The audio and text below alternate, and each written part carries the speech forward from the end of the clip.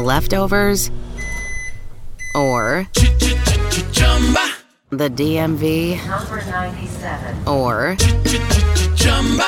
house cleaning, or Chumba Casino always brings the fun. Play over 100 different games online for free from anywhere. You could redeem some serious prizes. ChumbaCasino.com. Live the Chumba life. No purchase necessary. Void where prohibited by law. 18+ terms and conditions apply. See website for details. Thinking of switching banks and looking for one that is friendly, takes the time to get to know you, and is invested in the community? Then it's time you met the folks at Arundel Federal Savings Bank, your hometown community bank. From first homes to refinancing and car loans to checking accounts, we've been helping local residents and their families with their financial needs since 1906. Visit us at arundelfederal.com. After all these years, it's no wonder we treat you like family. Member FDIC, Equal Housing Lender, NMLS number 671636. Welcome to Garden Views. Interesting conversations with interesting people who have done and or are doing interesting things. So sit back and enjoy. Welcome everyone into Garden Views. This week we have with us another special guest with regards to the laws of space, and we're going to talk a little bit about international law and then try to apply it to the emerging and growing areas of space. Any listeners know this has been probably the focus of the show, or at least the singular most recurring issue. And we're very pleased to have with us this episode Professor Dr. Henry R. Hertzfeld. He's with the George Washington University Elliott School of International Affairs. Good afternoon, Professor, and thank you very much for joining us. Nice to be here, and I look forward to our conversation. Excellent. If you could just give a quick bio of yourself, so people know who you are and what you've done, that kind of thing. Well, I really have two areas of expertise in space. One is in economics of space, and the other is space law. Excuse me. I spent some time at the Bureau of Economic Analysis when I first came to Washington, moved over to the administrator's office as NASA's economist for about 6 or 7 years. And many years ago, did consulting and worked with the National Science Foundation quite a bit. And I've been at GW for 30 years now. And for about the last 18 years or so, I've been teaching a course in the law school here at GW, although I faculty appointments in the Elliott School in space law, and I've been a member of the Space Policy Institute here in the Elliott School, and was director for several years as well. And so I take a slightly different approach to law than many international lawyers, but one that still is consistent with the legal practice in space and the obligations that we have made under the space treaties. Okay. Well, we'll get into that, obviously, and try to figure out what that means for, the average listener. And I think probably a nice starting point would be, what are some of the main principles of international law that exist? How are they enforced, if they're enforced at all? Who enforces them? And with, obviously that's it's entire world body of a question, but the ones that most likely should or could apply to the emerging area of space law.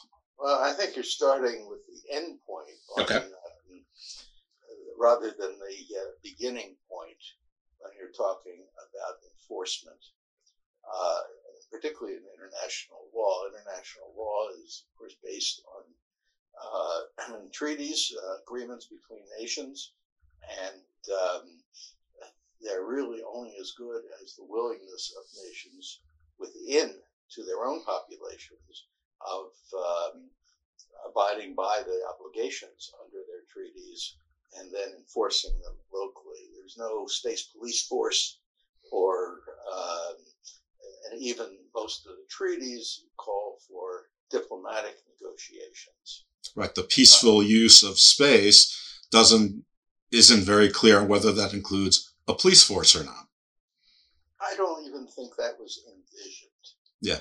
The treaties go back to the 1960s and 1970s. The space treaties, that is. They are tied to the UN Charter, and they are tied directly to general international law and principles of international law. So that this is not and it's an area of specialty, and there are special conditions in space that are different than other parts of international law, but because of the technology required and some of the agreements, such as no sovereignty in space. But on the other hand, they are inexorably tied to international law. One of the treaties does mention the possibility of a liability convention, that is, of a claims commission, which is more like an arbitral board. We can talk about that later, but nonetheless, enforcement has to be national, just as carrying out the obligations under these treaties requires each nation to pass their own laws to interpret and to enforce, as I said before, the obligations of the treaties. And because nations are different, cultures are different, economies are different, there's consistency, but the interpretations are not identical in every nation. Yeah, I mean, I think that's sort of been something that we've been trying to dance around. Well, maybe stress on this show at various times, I guess, depending on who the guest is, probably, because guests are very important, and you don't want to, there might be a professor who's, very progressive leaning. There might be someone who's very business leaning, and I don't argue with guests. It's just not something I do. But it's fun too. Well, maybe next show. Maybe we'll get to know each other a little bit better. Half kidding, but yeah. Yeah. The point is that we try to impart to the audience, the listening audience, so probably lay people who hear the term international law thrown out a lot. They hear the terms war crimes thrown out a lot. And it's very difficult to impart that international law really isn't so uniform. It's hard to enforce. It's easier with civil commerce, with partners who want to be civil in commerce. Basically, transportation and trade are probably the most consistent things. I mean, even in IP, half the people are walking around with either knockoff Gucci or Chanel. I mean, if those companies can't police it, who can? And and there's conflicts all over the world that might violate international law. But who's going to stop them? Circumstances where Iraq invaded Kuwait 30 years ago or 32 years ago, where almost the whole world unites, that's pretty rare. So that problem obviously applies maybe even more so in space, where there are no countries with, militaries, there are no courts. And when somebody finds a $30 trillion asteroid or something, the math with regards to the Hooke's theory, which we have talked about in the show before, maybe the equation stops a little bit, and there's not just state actors, there's also private actors. And then you get, the Caribbean in the 17th century, you got, Nassau being like the haven of privates, or, Nassau, Bahamas, right. You're covering many, many, many topics. I am. I do that. Yeah, please. Yes. Maybe we should focus a little bit. Yeah. Keep me on a line. Okay. You're of course, as I said before, you're 100% right. It's hard to enforce international law. And yet, on certain areas, like commerce and trade, it wouldn't exist unless nations could enforce the provisions.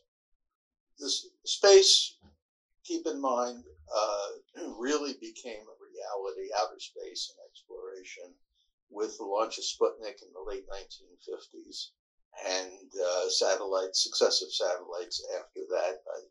And for many years, the only access to space was through either the United States or the Soviet Union, now Russia, of course. That's changed. Lots of things have changed in space, and particularly in the last 15 and 20 years. Now you're going to hear the economists come out in me a little bit. And that's okay. It's moved from an environment of research and development, at least in low Earth orbit, and maybe a little further out to today, where we're talking about many things that we enjoy terrestrially have become dependent on space. Now, it doesn't mean if our satellites all went off one day, we'd be totally back in the Stone Age. But the point is that the space capabilities and applications, particularly in telecom and remote sensing and GPS and so on, have become integrated into our equipment and our and also many things such as distribution of electricity and water and other things, so that the timing devices, the coordination, both nationally and globally in some cases, is very much dependent on the satellites that are up there. So, and as you mentioned, there are more private companies involved. In the 1960s and 70s, keep in mind the treaties were negotiated by an arm of the United Nations called Topolus Committee on Peaceful Uses of Outer Space. They reflect those days and that time when only governments had objects and satellites in space.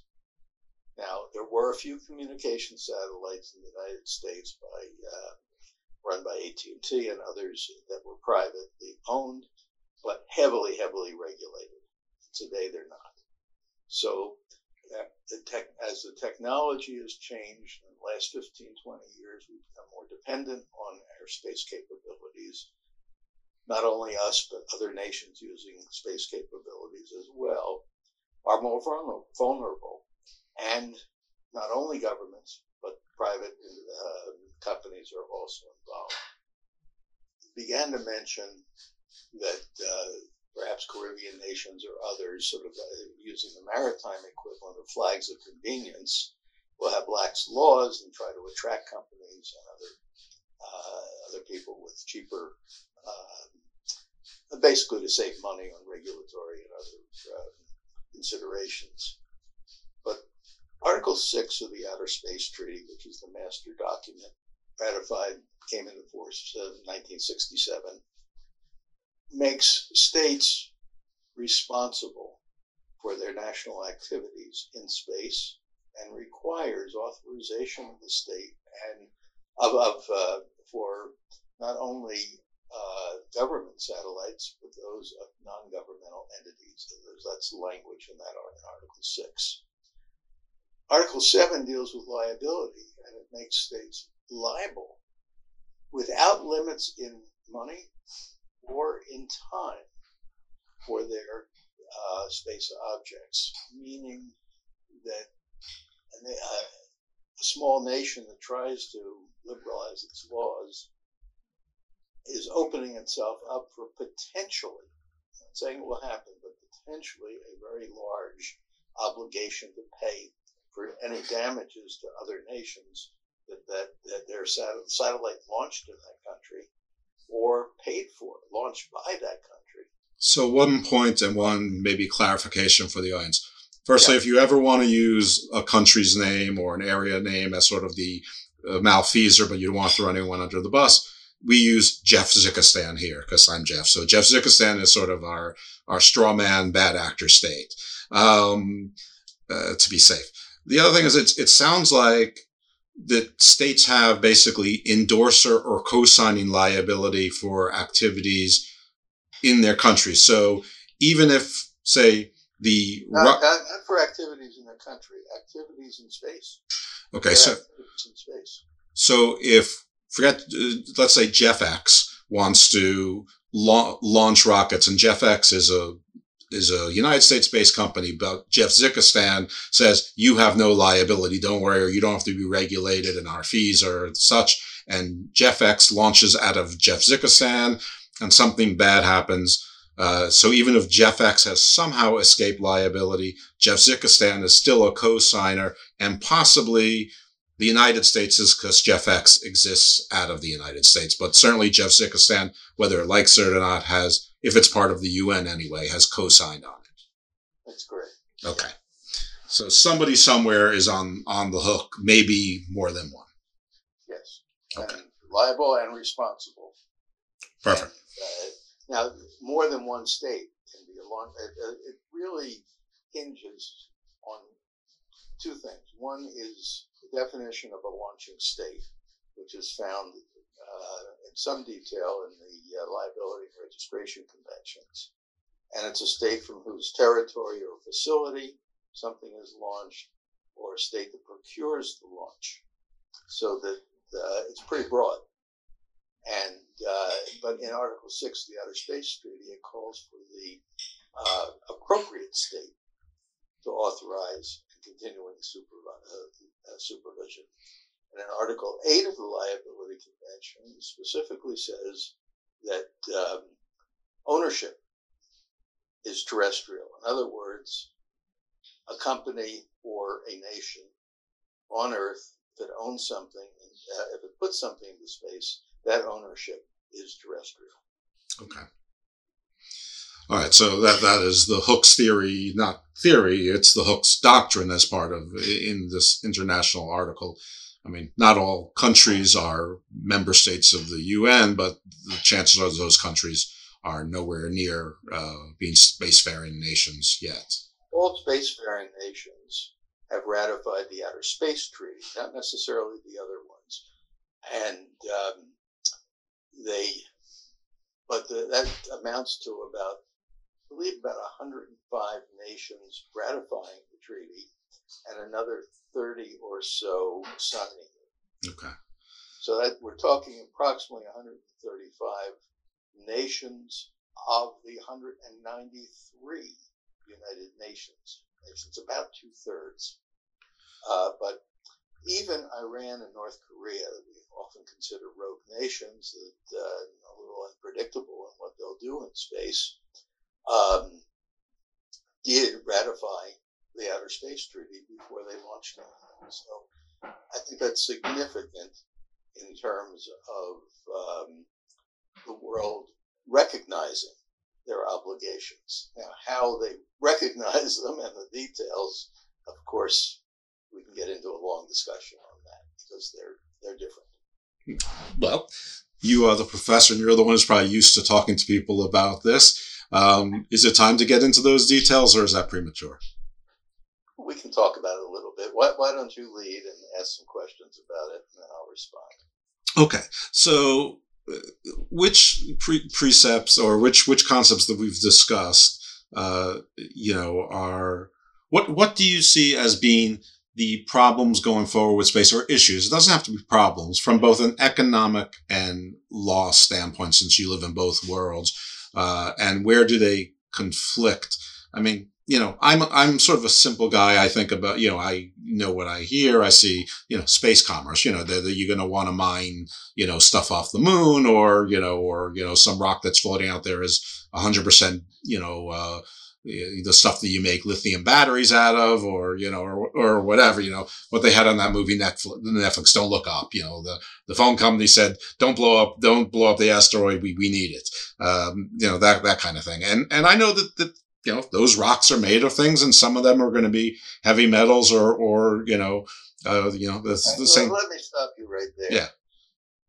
We now know that, as you mentioned, there are rocks up there that may have things that are useful in them or around them, whether it's water or minerals or whatever. We didn't know that a number of years ago, but we do now. Right. Just knowing that is interesting information. Whether they have value here on Earth is a different question.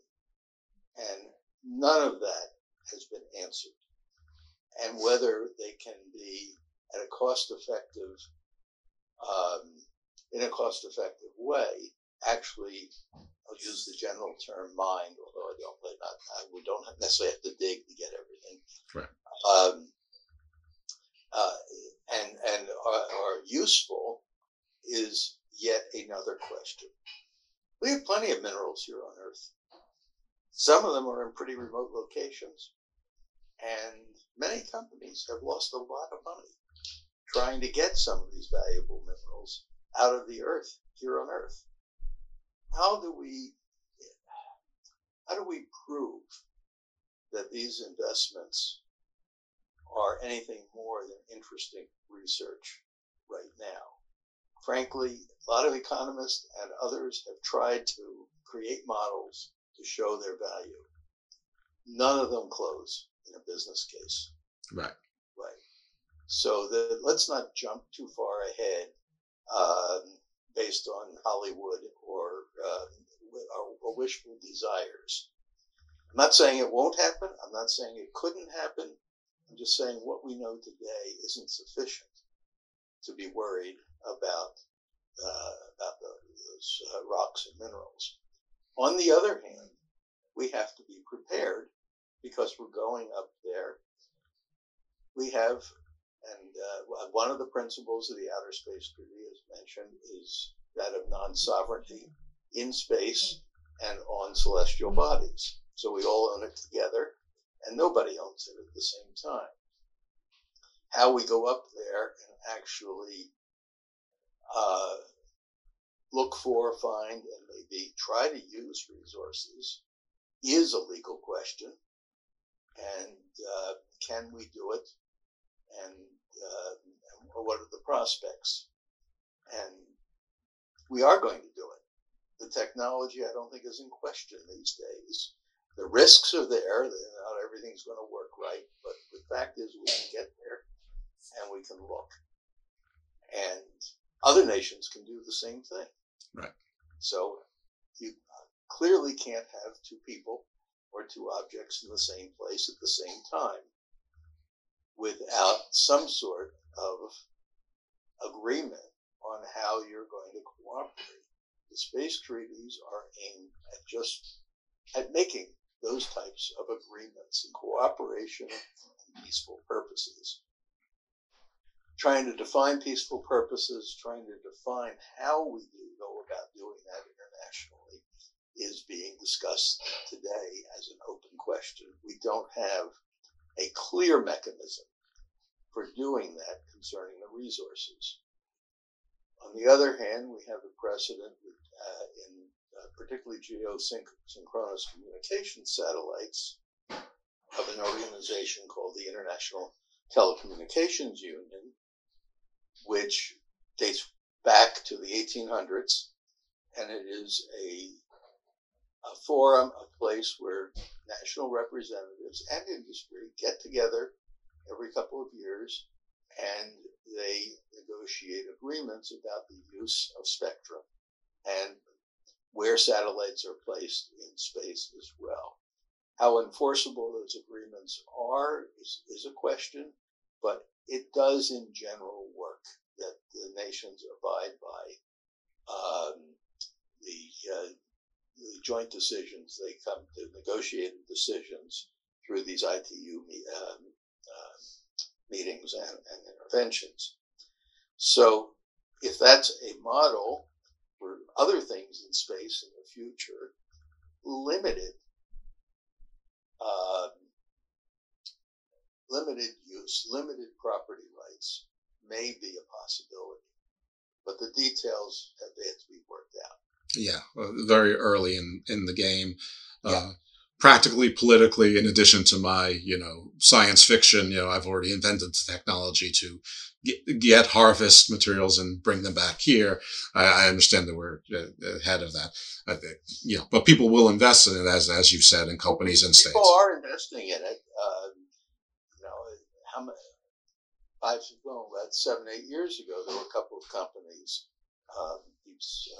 Deep Space Resources and Planetary Resources, that had plans to Leftovers or the DMV Number 97 or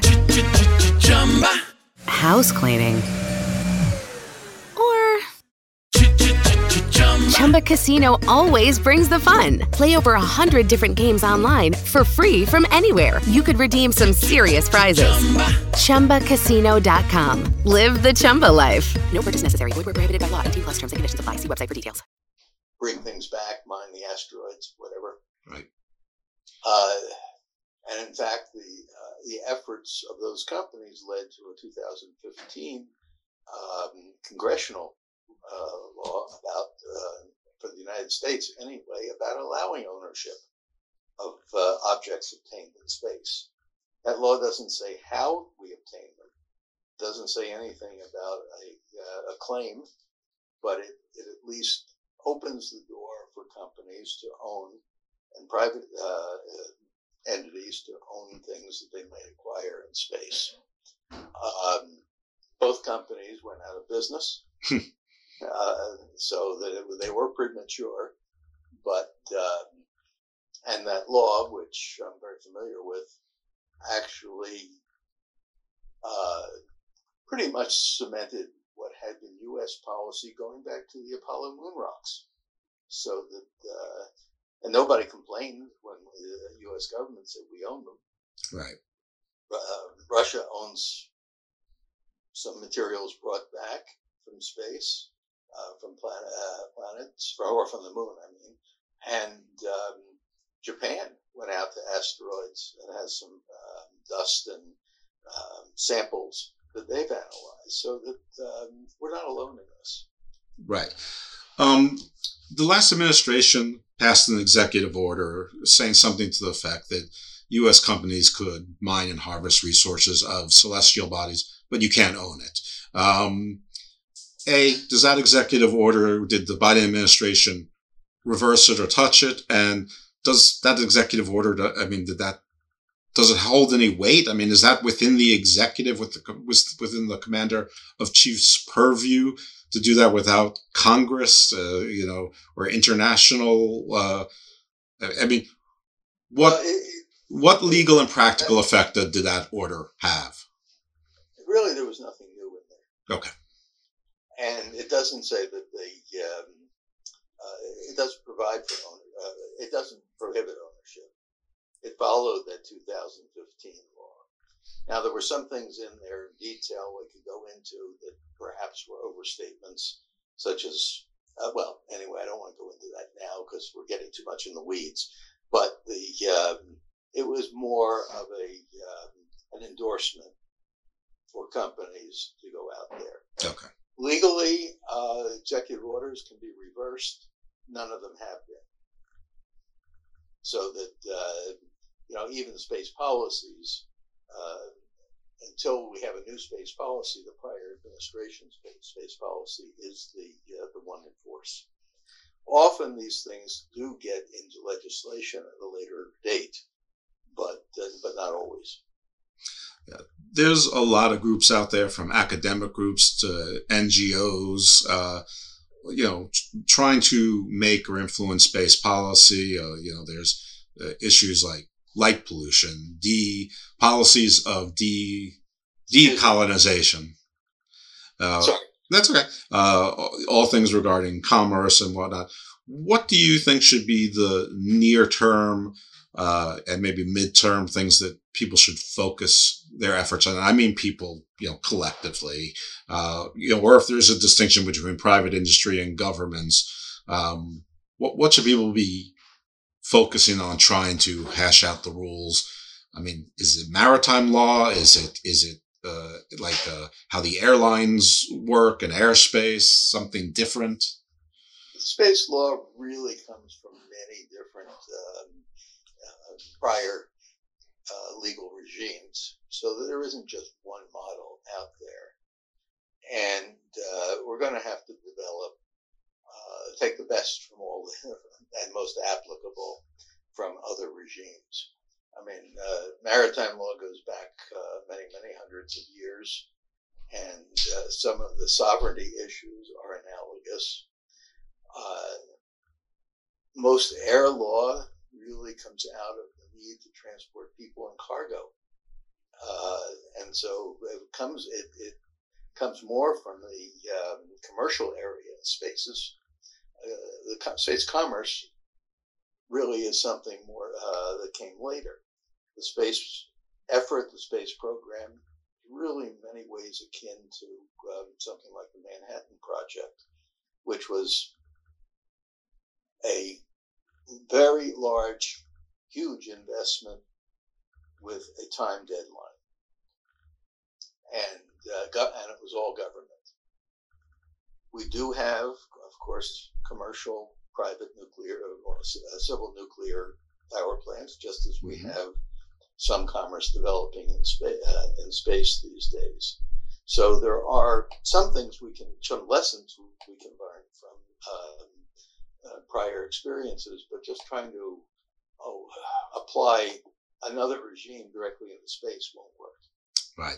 I mean, for one, it's 3 dimensions. Yeah.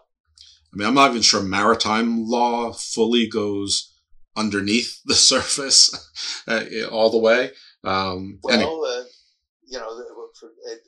the sense of thinking about issues of recoverability of ships and salvage value, there is maritime law. But interestingly, if it's a government boat or vehicle, there are no salvage rights. We have no salvage rights in space at the moment. Some proposals want to go up and take parts from defunct satellites and put them back together into making something working.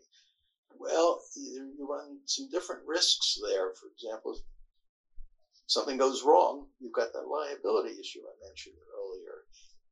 That's different from the maritime environment, different from airline environments too. Right. So that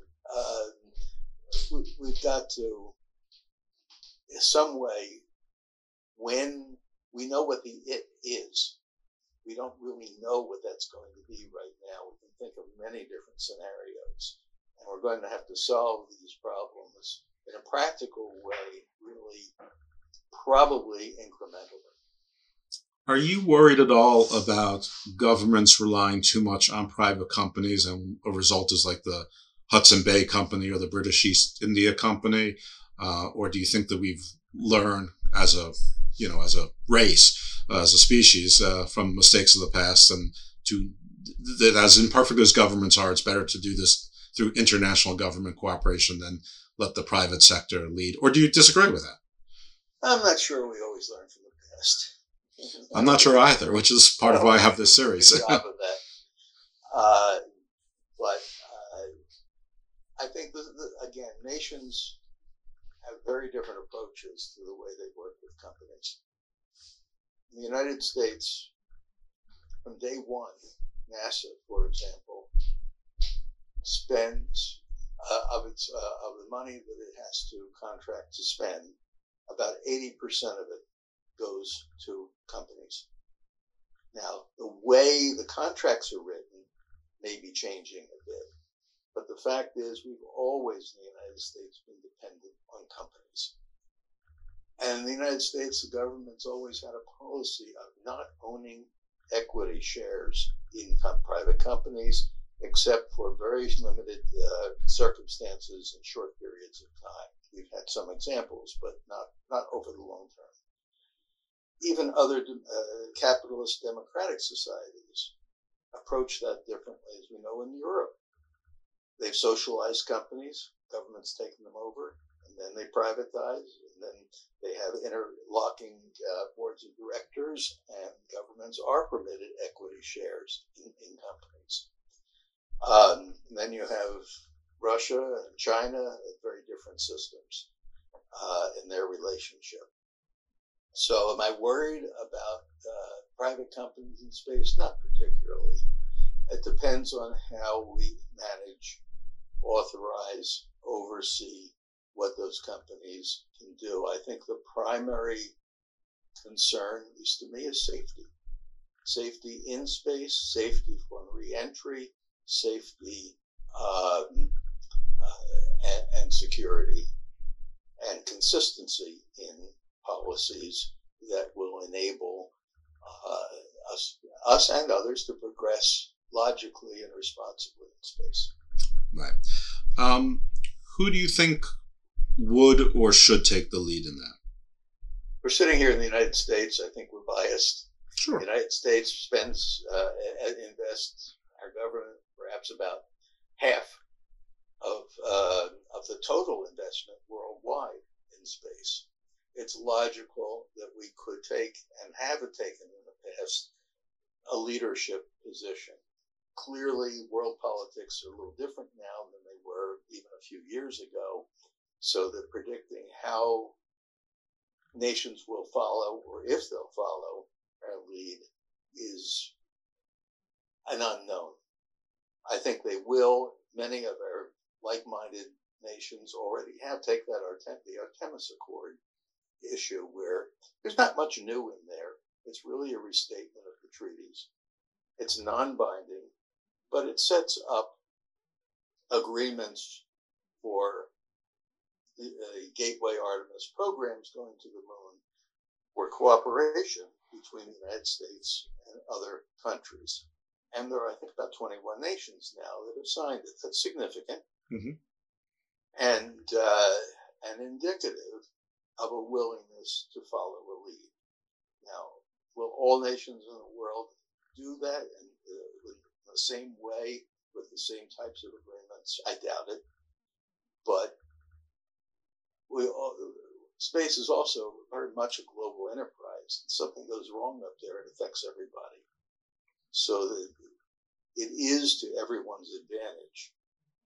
That's what we mean by space sustainability, to make sure we try to keep things safe and in line so that we can use space and others too, now and in the future.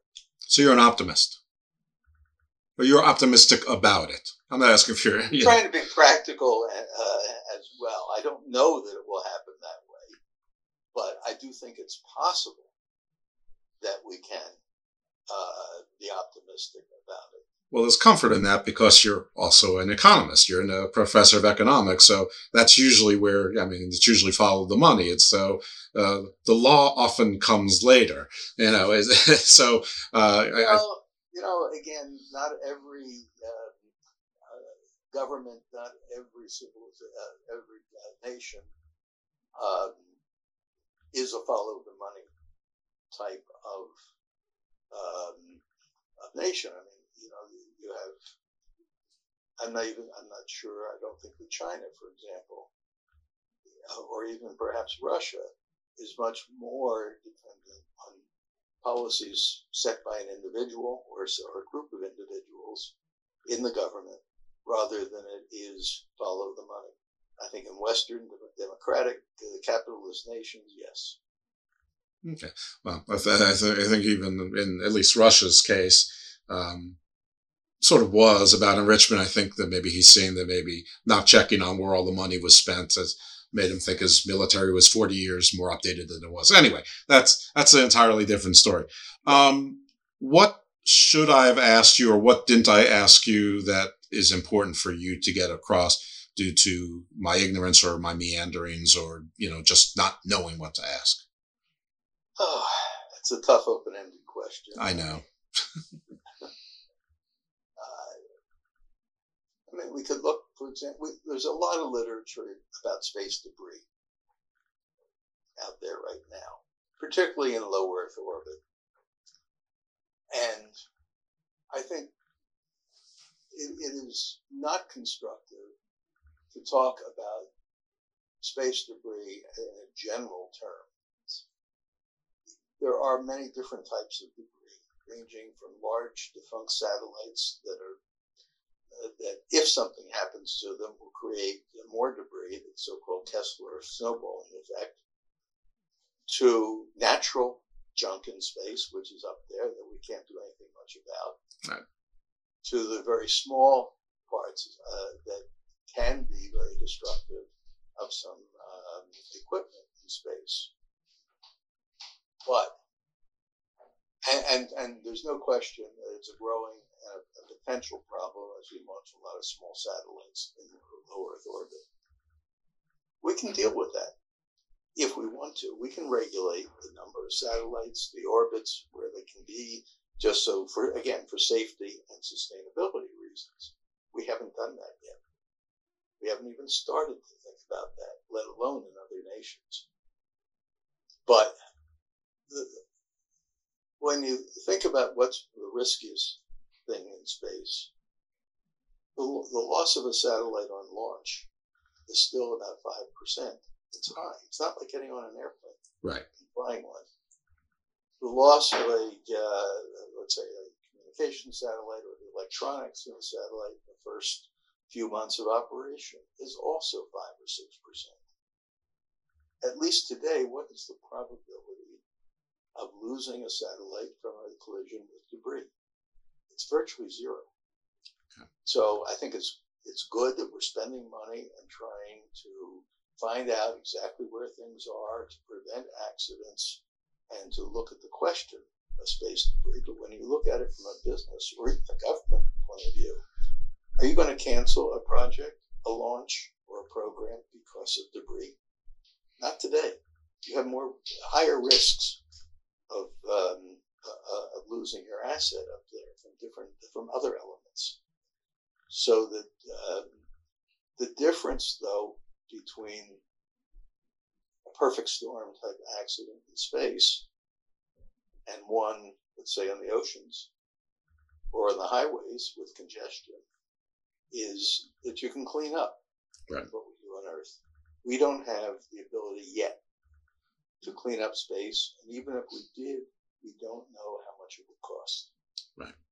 And I think that's one of the major questions out there that we're really skirting and talking about, but not really getting involved in enough yet from a regulatory and legal process.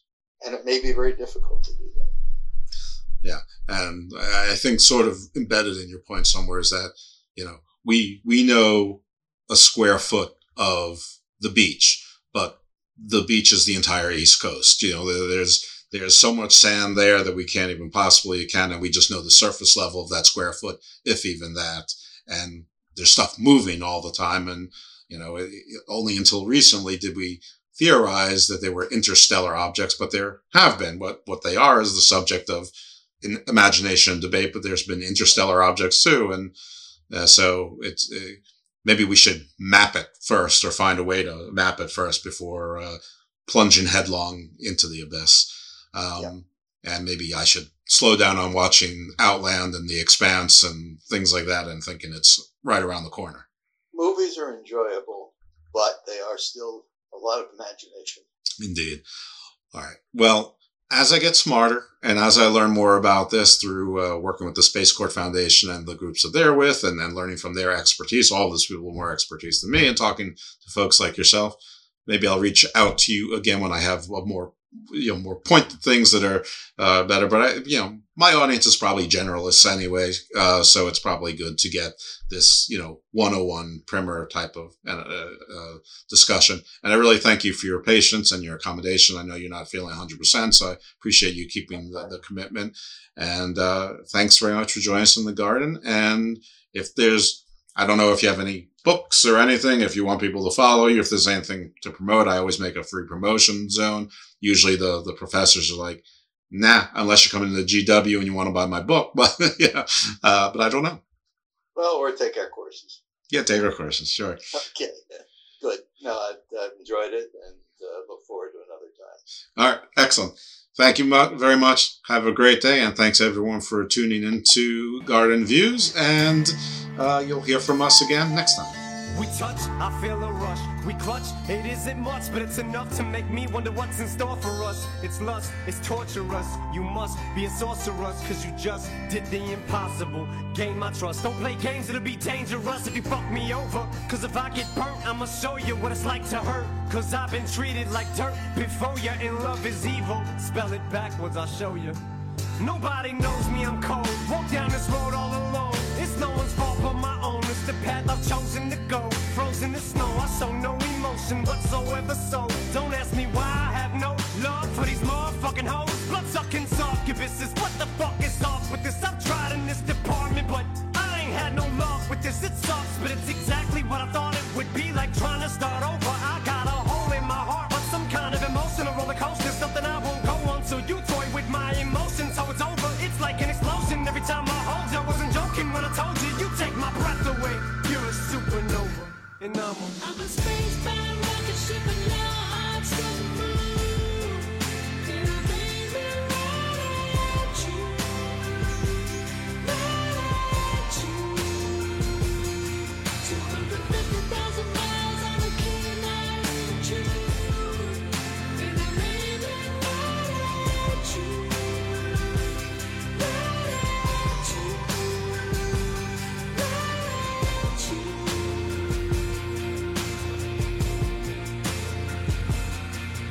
do whatever it takes. When I'm with you, I get the shakes. My body aches when I ain't with you. I have zero strength. There's no limit on how far I would go.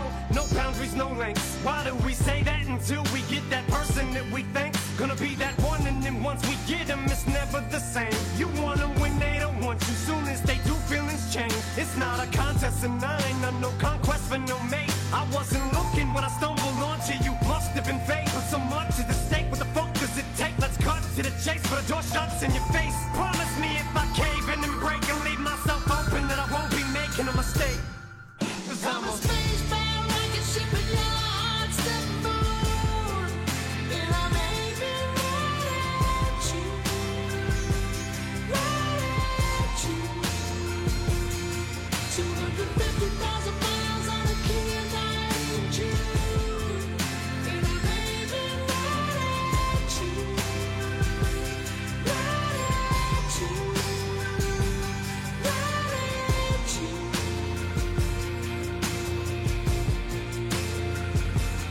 So after a year and 6 months, no longer me that you want. But I love you so much it hurts. Never mistreated you once. I poured my heart out to you. Let down my guard, swear to God. I blow my brains in your lap. Lay here and die in your arms. Drop to my knees and I'm bleeding. I'm trying to stop you from leaving. You won't even listen, so fuck it. I'm trying to stop you from breathing. I put both hands on your throat. I sit on top of you squeezing till I snap your neck like a popsicle stick. An impossible reason I can think of to let you walk about this house and let you live. Tears stream down both of my cheeks. Then I let you go and just give. Before I put that gun to my temple, I told you this. And I would do anything for you, to show you how much I told you. But it's over now, it's too late to save our love. Just promise me you'll think of me every time you look up in the sky and see a star. 'Cause I'm a Spacebound rocket ship and your heart's the moon. And I'm aiming right at you. Right at you. 250,000 miles on a clear night in June. And I'm so lost without you. Without you. Without you.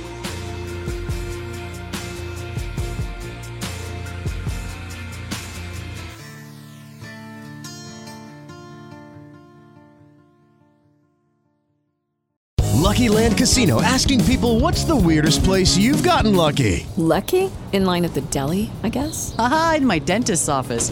More than once, actually. Do I have to say? Yes, you do. In the car before my kids' PTA meeting. Really? Yes. Excuse me, what's the weirdest place you've gotten lucky? I never win and tell. Well, there you have it. You can get lucky anywhere, playing at LuckyLandSlots.com. Play for free right now. Are you feeling lucky? No purchase necessary. Void where prohibited by law. 18+. Terms and conditions apply. See website for details.